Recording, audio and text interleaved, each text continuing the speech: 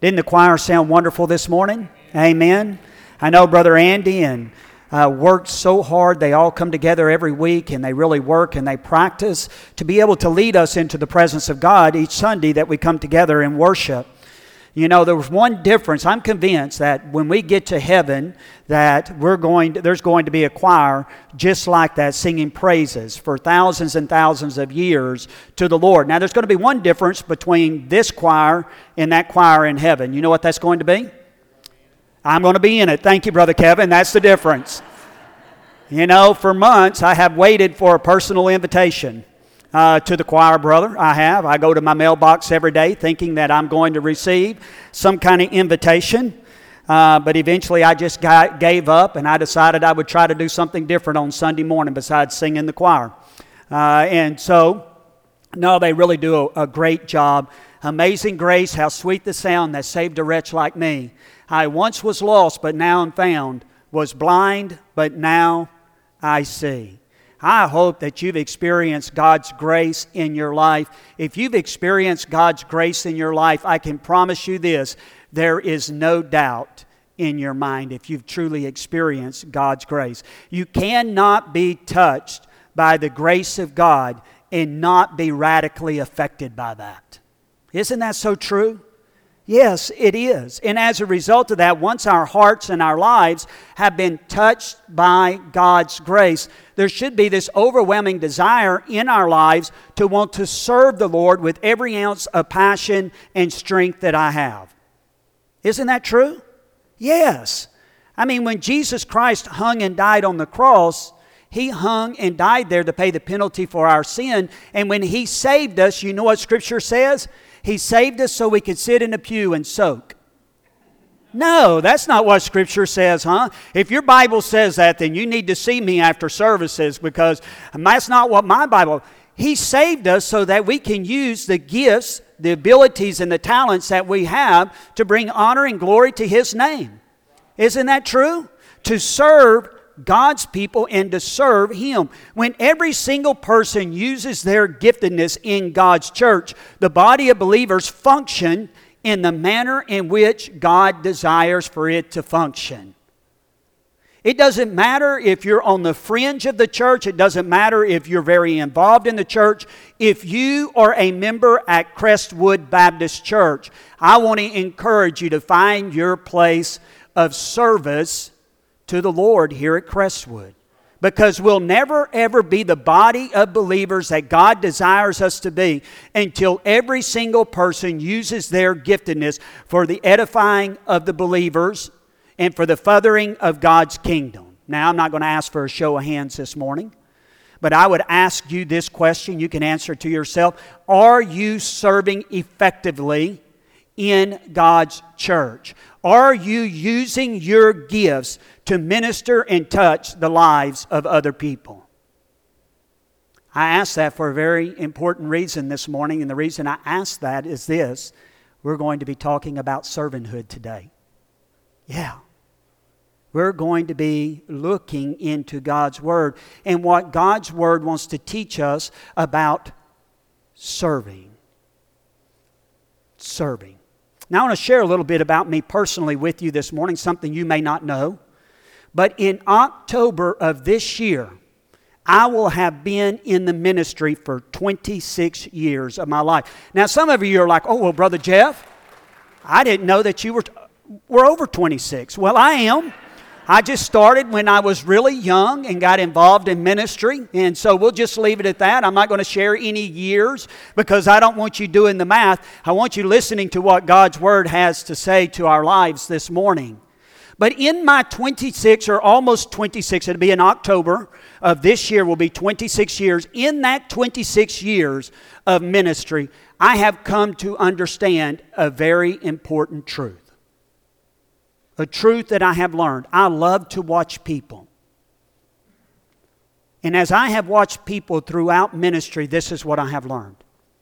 Generally speaking, people will make time for that which is most important in their life.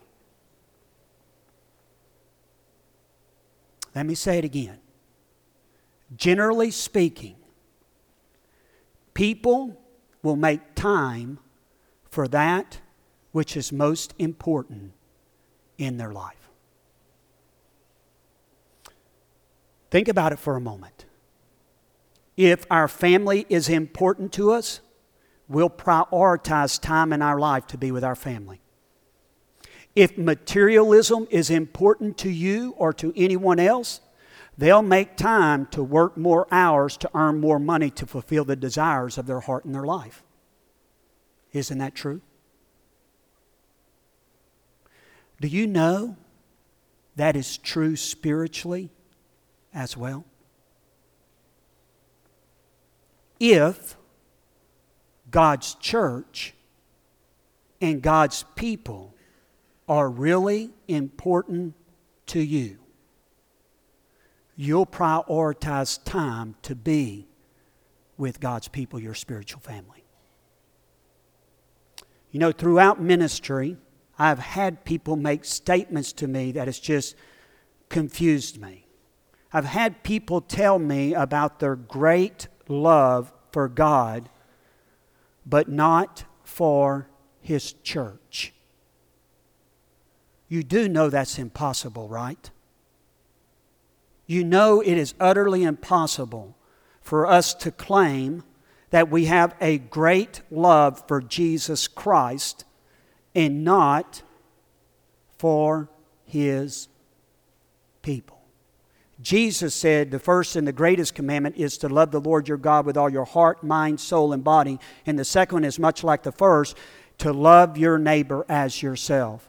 John went on to expound in 1 John and said, if you truly love God, you will love the brethren. You'll desire to have fellowship with them. Now, please hear what I'm saying this morning. I don't know what is going on in each and every person's life. I know no one's work schedule outside of my own work schedule in this church. But I will say this, God knows all. He knows our heart, and when He looks, He examines the heart to see if our actions match our words. Words that are not followed by action are simply hollow. They are simply hollow.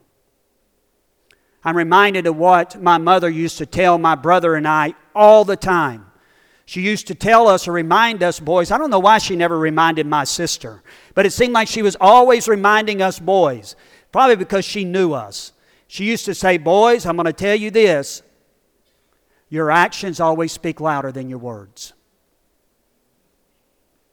Your actions always speak louder than your words. Every Sunday morning that we come together as God's people, if you receive the messenger when you come into this church, written across the top of the messenger are these words.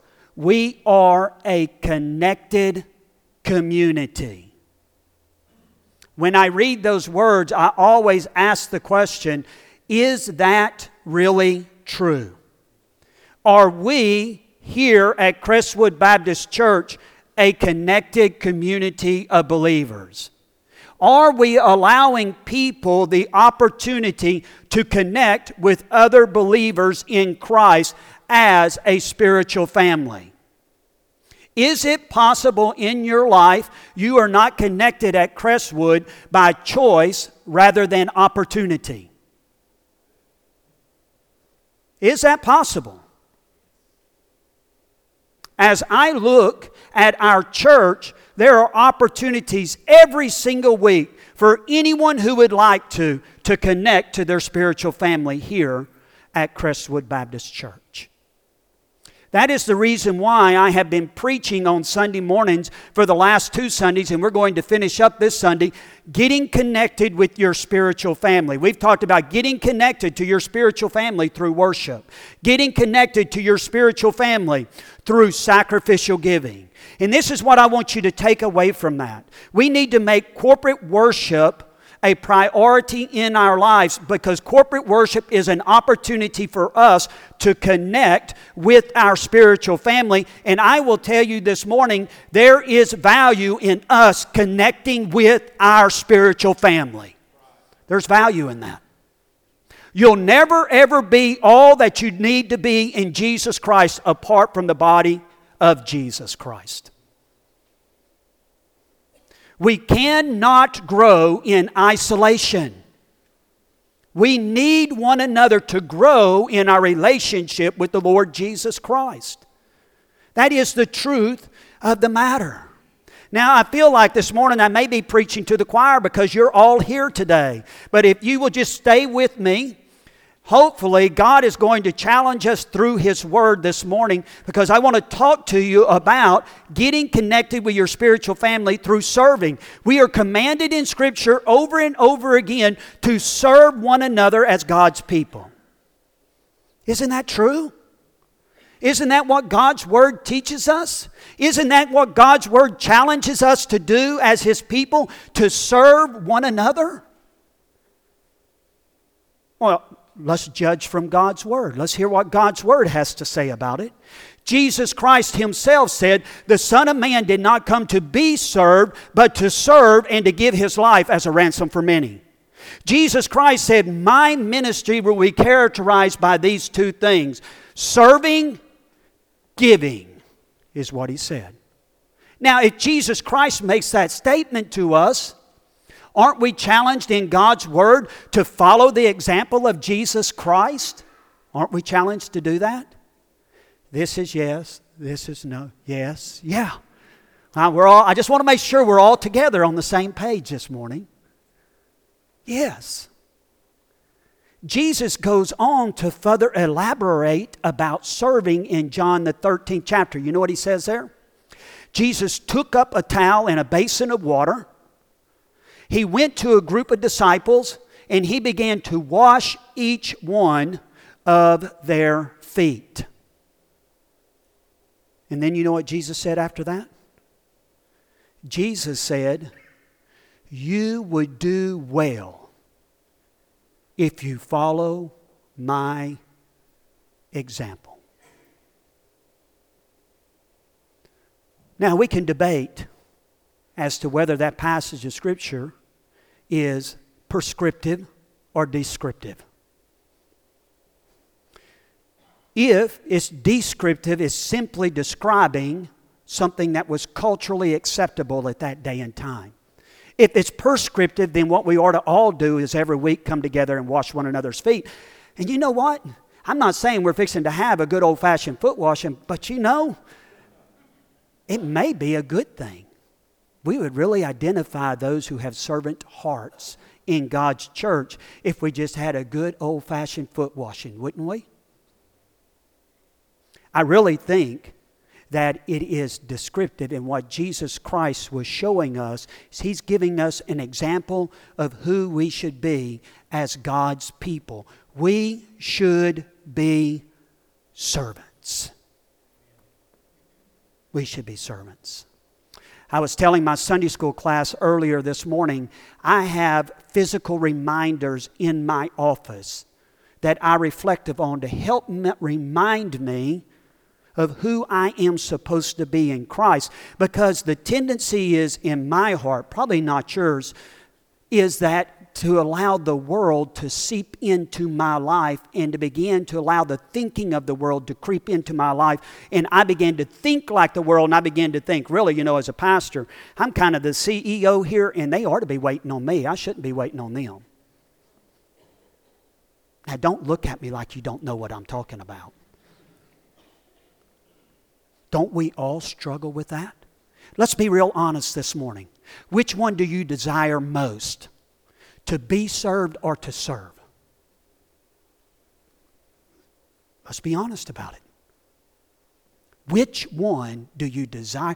Our human nature craves to be served. You know what the opposite of serving is, don't you? The opposite of serving is selfishness.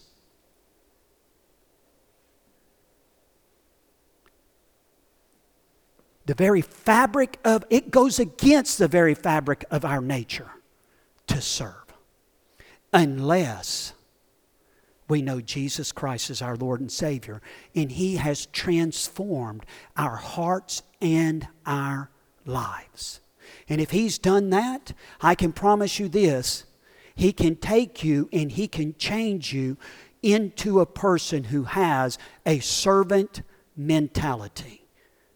And the only way that can happen in our life this morning is for us to understand what is greatness in the kingdom of God. So if you have your Bibles, open them to Mark the 10th chapter this morning. Mark the 10th chapter. There's a very intriguing story that is taking place in this passage of Scripture. The intriguing story is this: Jesus Christ has just announced for the third time that He is going to Jerusalem to die. Each time that Jesus Christ makes this announcement, it causes much conflict among His apostles. The first time Jesus announced it, Peter rebuked Jesus Christ. Essentially, what He was saying to Jesus Christ is this: Jesus, you don't really know what you're talking about. Now, before you point the finger at Peter, we may need to examine how many times we tell Jesus Christ that in our life. How many times does Jesus give us opportunities to serve and we say, oh, you know,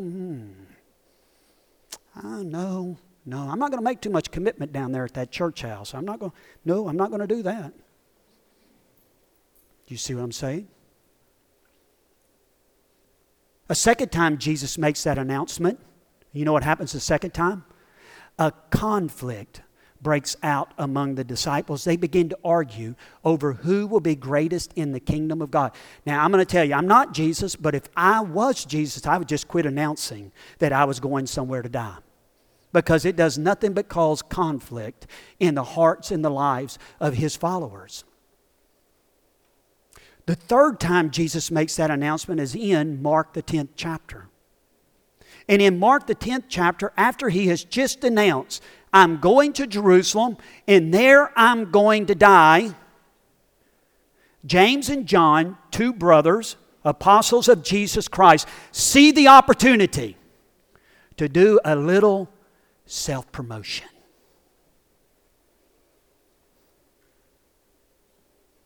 So you know what they do?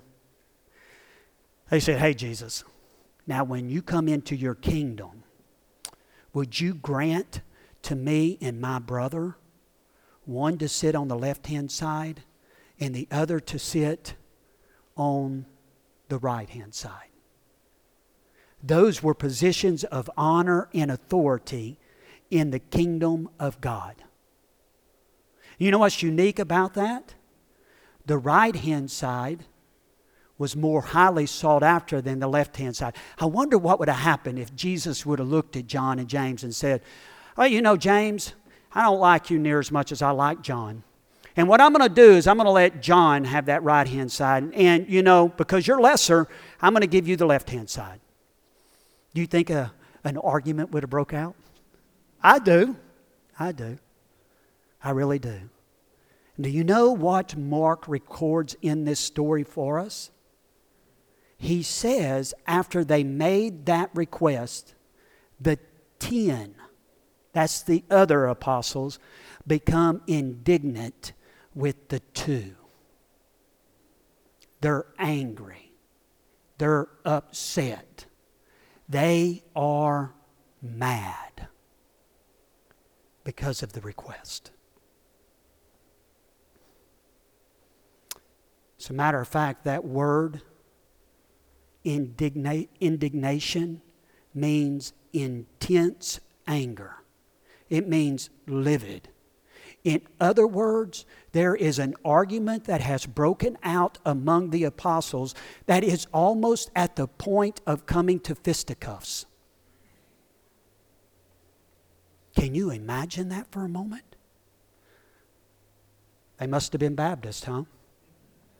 Maybe. They are upset. Now, before you jump on the bandwagon of the 10 and think that the 10 have this righteous indignation and that they're really only concerned about Jesus Christ, that is not the truth of the matter at all.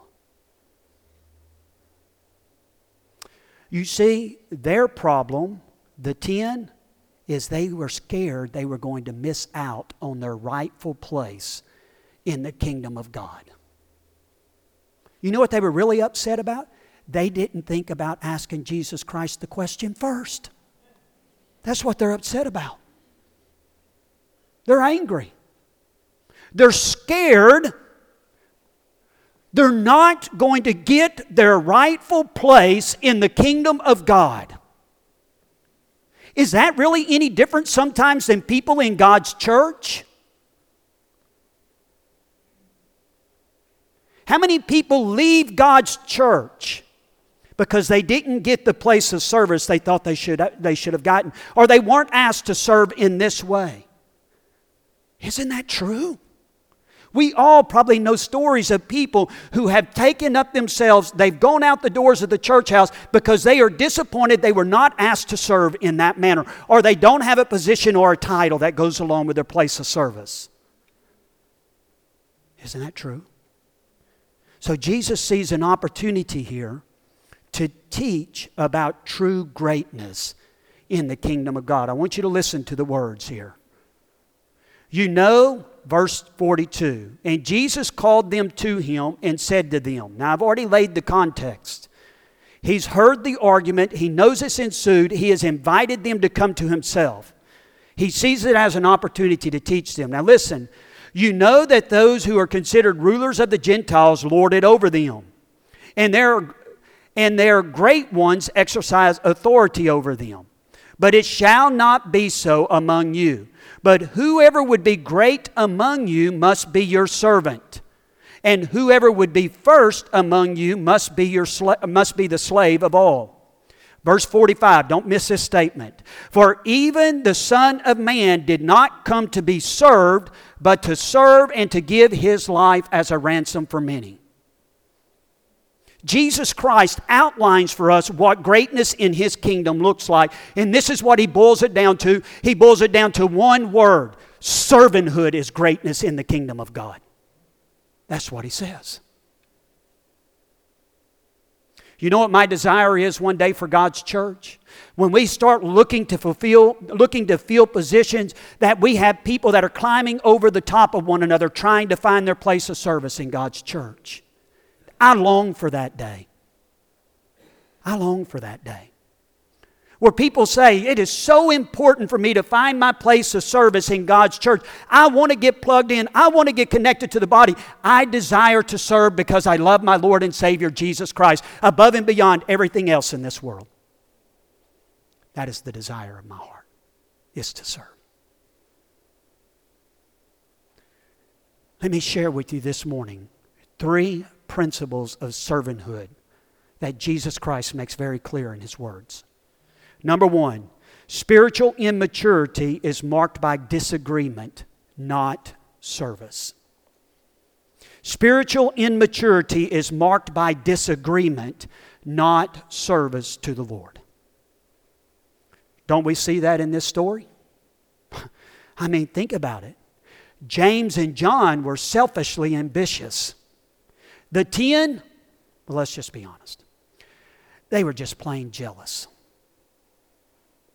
Weren't they? And you know what? People in God's church oftentimes will fit in one of those 2 categories. Not those who are serving, not those who have a desire to want to honor and glorify the Lord. But there are some people in God's church, the only reason they serve is for title and position. And if they don't have a title and position, they'll take their toys and they'll go home. Isn't that true? Yeah. It is. And then there's others who are like the 10, and their problem is they are just extremely jealous. I remember in our home when my children were growing up, we used to have a book entitled The Green-Eyed Monster. You ever heard that book? It is a great book about jealousy. As a matter of fact, I think all of us adults could learn something very important from that book. Now, before we point the finger at the apostles and seem appalled at their behavior, we need to be very careful. We need to ask ourselves the challenging question, do I find myself in one of these two groups? The selfishly ambitious or the extremely jealous? You do know both of them are wrong, right? They are. Now, this is what our world says. We need to look out for number one. No one else is going to look out for my self-interest. Isn't that true? If I'm going to get anywhere in life, what do I need to do? Promote self. Isn't that true? And sometimes that mentality bleeds over into God's people. It's challenging living in the world and not being of the world, isn't it? Yes. Sometimes the world stains us, doesn't it? Now, here is the lesson I want you to learn from this principle. The more mature spiritually you are, the greater desire you will have to serve. And the opposite of that is true as well. The more immature you are spiritually, the more you will nitpick, be argumentative, and critical of others. The question we must ask ourselves this morning is this: what characterizes my life as a follower of Jesus Christ? Is it characterized by servanthood? Spiritual maturity is marked by service, not by disagreement and petty jealousness. This is the first principle that we learn in this passage of Scripture. Number two, spiritual greatness is marked by how many people you serve, not how many people you control. Spiritual greatness in the kingdom of Jesus Christ is marked by the number of people you serve, not by the number of people you control. That's the total opposite of everything that the world screams at us, doesn't it? Who's the most powerful man on earth? The President of the United States. And he controls thousands, if not millions, of people's lives, doesn't he? And the world looks up to him and they say, that is greatness. Isn't that what they say? Yeah. But the amazing thing is, when Jesus defines greatness in His kingdom, it's at the polar opposite of what the world says. Have you ever noticed that? Jesus refutes this notion. He says in His kingdom, true spiritual greatness is determined by the number of people you serve, not the number of people who bow before you. Have you ever noticed that? That Jesus Christ's standard of measuring things is so different than that of the world. Here's what I want you to take away from this second principle. Truly great people in the eyes of Jesus are those who choose to serve, not be served. If you are really concerned about whether you are great in the kingdom of God, you need to ask yourself the question, am I a servant? That'll answer that question for you. Number three, your level of service is determined, don't miss it, by your level of sacrifice. Your level of service is determined by your level of sacrifice. That principle is clearly seen in Jesus' life. And it's made very clear in the words of Jesus as He closes this passage of Scripture. As Jesus closes His teaching, this is what He says, "For even the Son of Man did not come to be served, but to serve and give His life as a ransom for many." That word ransom presents to us a great spiritual picture. In a spiritual sense, that is exactly what has happened to all of mankind. All of mankind was kidnapped and being held captive by our sins. But God, who is rich in His mercy and grace, paid the ransom for our release through the sacrifice of His Son, Jesus Christ. Amen? Jesus Christ was the ransom for us. Do you really want to know if you're serving?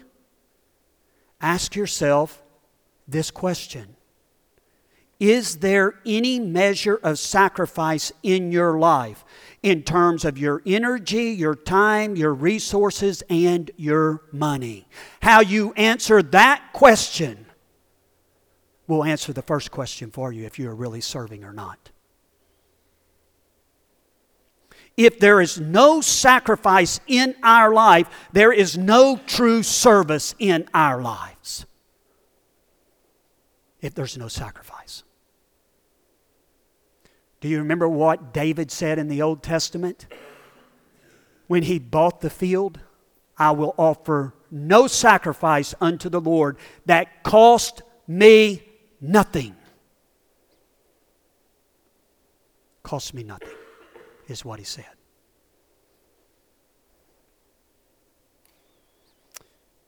Do you want to know the level of Jesus' sacrifice this morning? I mean, the level of Jesus' service this morning? Just look at his sacrifice. Jesus said, this is what my life is all about. Serving and giving. He sacrificed his life for you and I. I heard a missionary one time make the statement, and it stuck with me for many years. He said, if your salvation cost you nothing, maybe it's because you have nothing. Let me say it again. If your salvation cost you nothing, maybe it's because you have nothing. Now, understand what he's saying here. He's not saying that we're saved by doing good works. But what he is saying is this: a life of service indicates that we have genuinely been saved.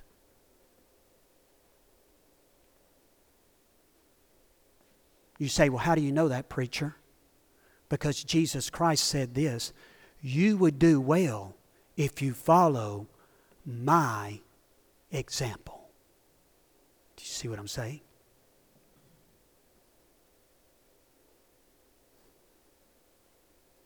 Genuine salvation is characterized by a life of service unto the Lord. We're not saved by what we do. Please don't leave here saying that. That's not what I'm saying. But what we do just indicates if we are truly saved or not. Let me ask you a question this morning. If Jesus Christ offered up his life for you and I in service and sacrifice, can anything less be expected of our lives? Can it be? Jesus Christ said, I came to serve and to give my life as a ransom for many. Father God, we thank you for the way your word speaks into our hearts and our lives this morning. Your word is truth. Your word is powerful and living and is sharper than any two-edged sword. Father, as we enter into this time of invitation, my prayer is that each one of us would respond in the appropriate way. Father, I know not what's going on in the vast majority of the people's lives here this morning, but you do. Lord, you know the intent of their heart. You know the desires of their heart. And Lord, I realize in all of our lives at times there are extenuating circumstances that keep us from being able to serve in the manner that we would desire to serve. But Lord, I pray that our lives as your followers would be characterized by a life of service. Lord, you have your way in our heart and our life this morning. In Christ Jesus' name, amen.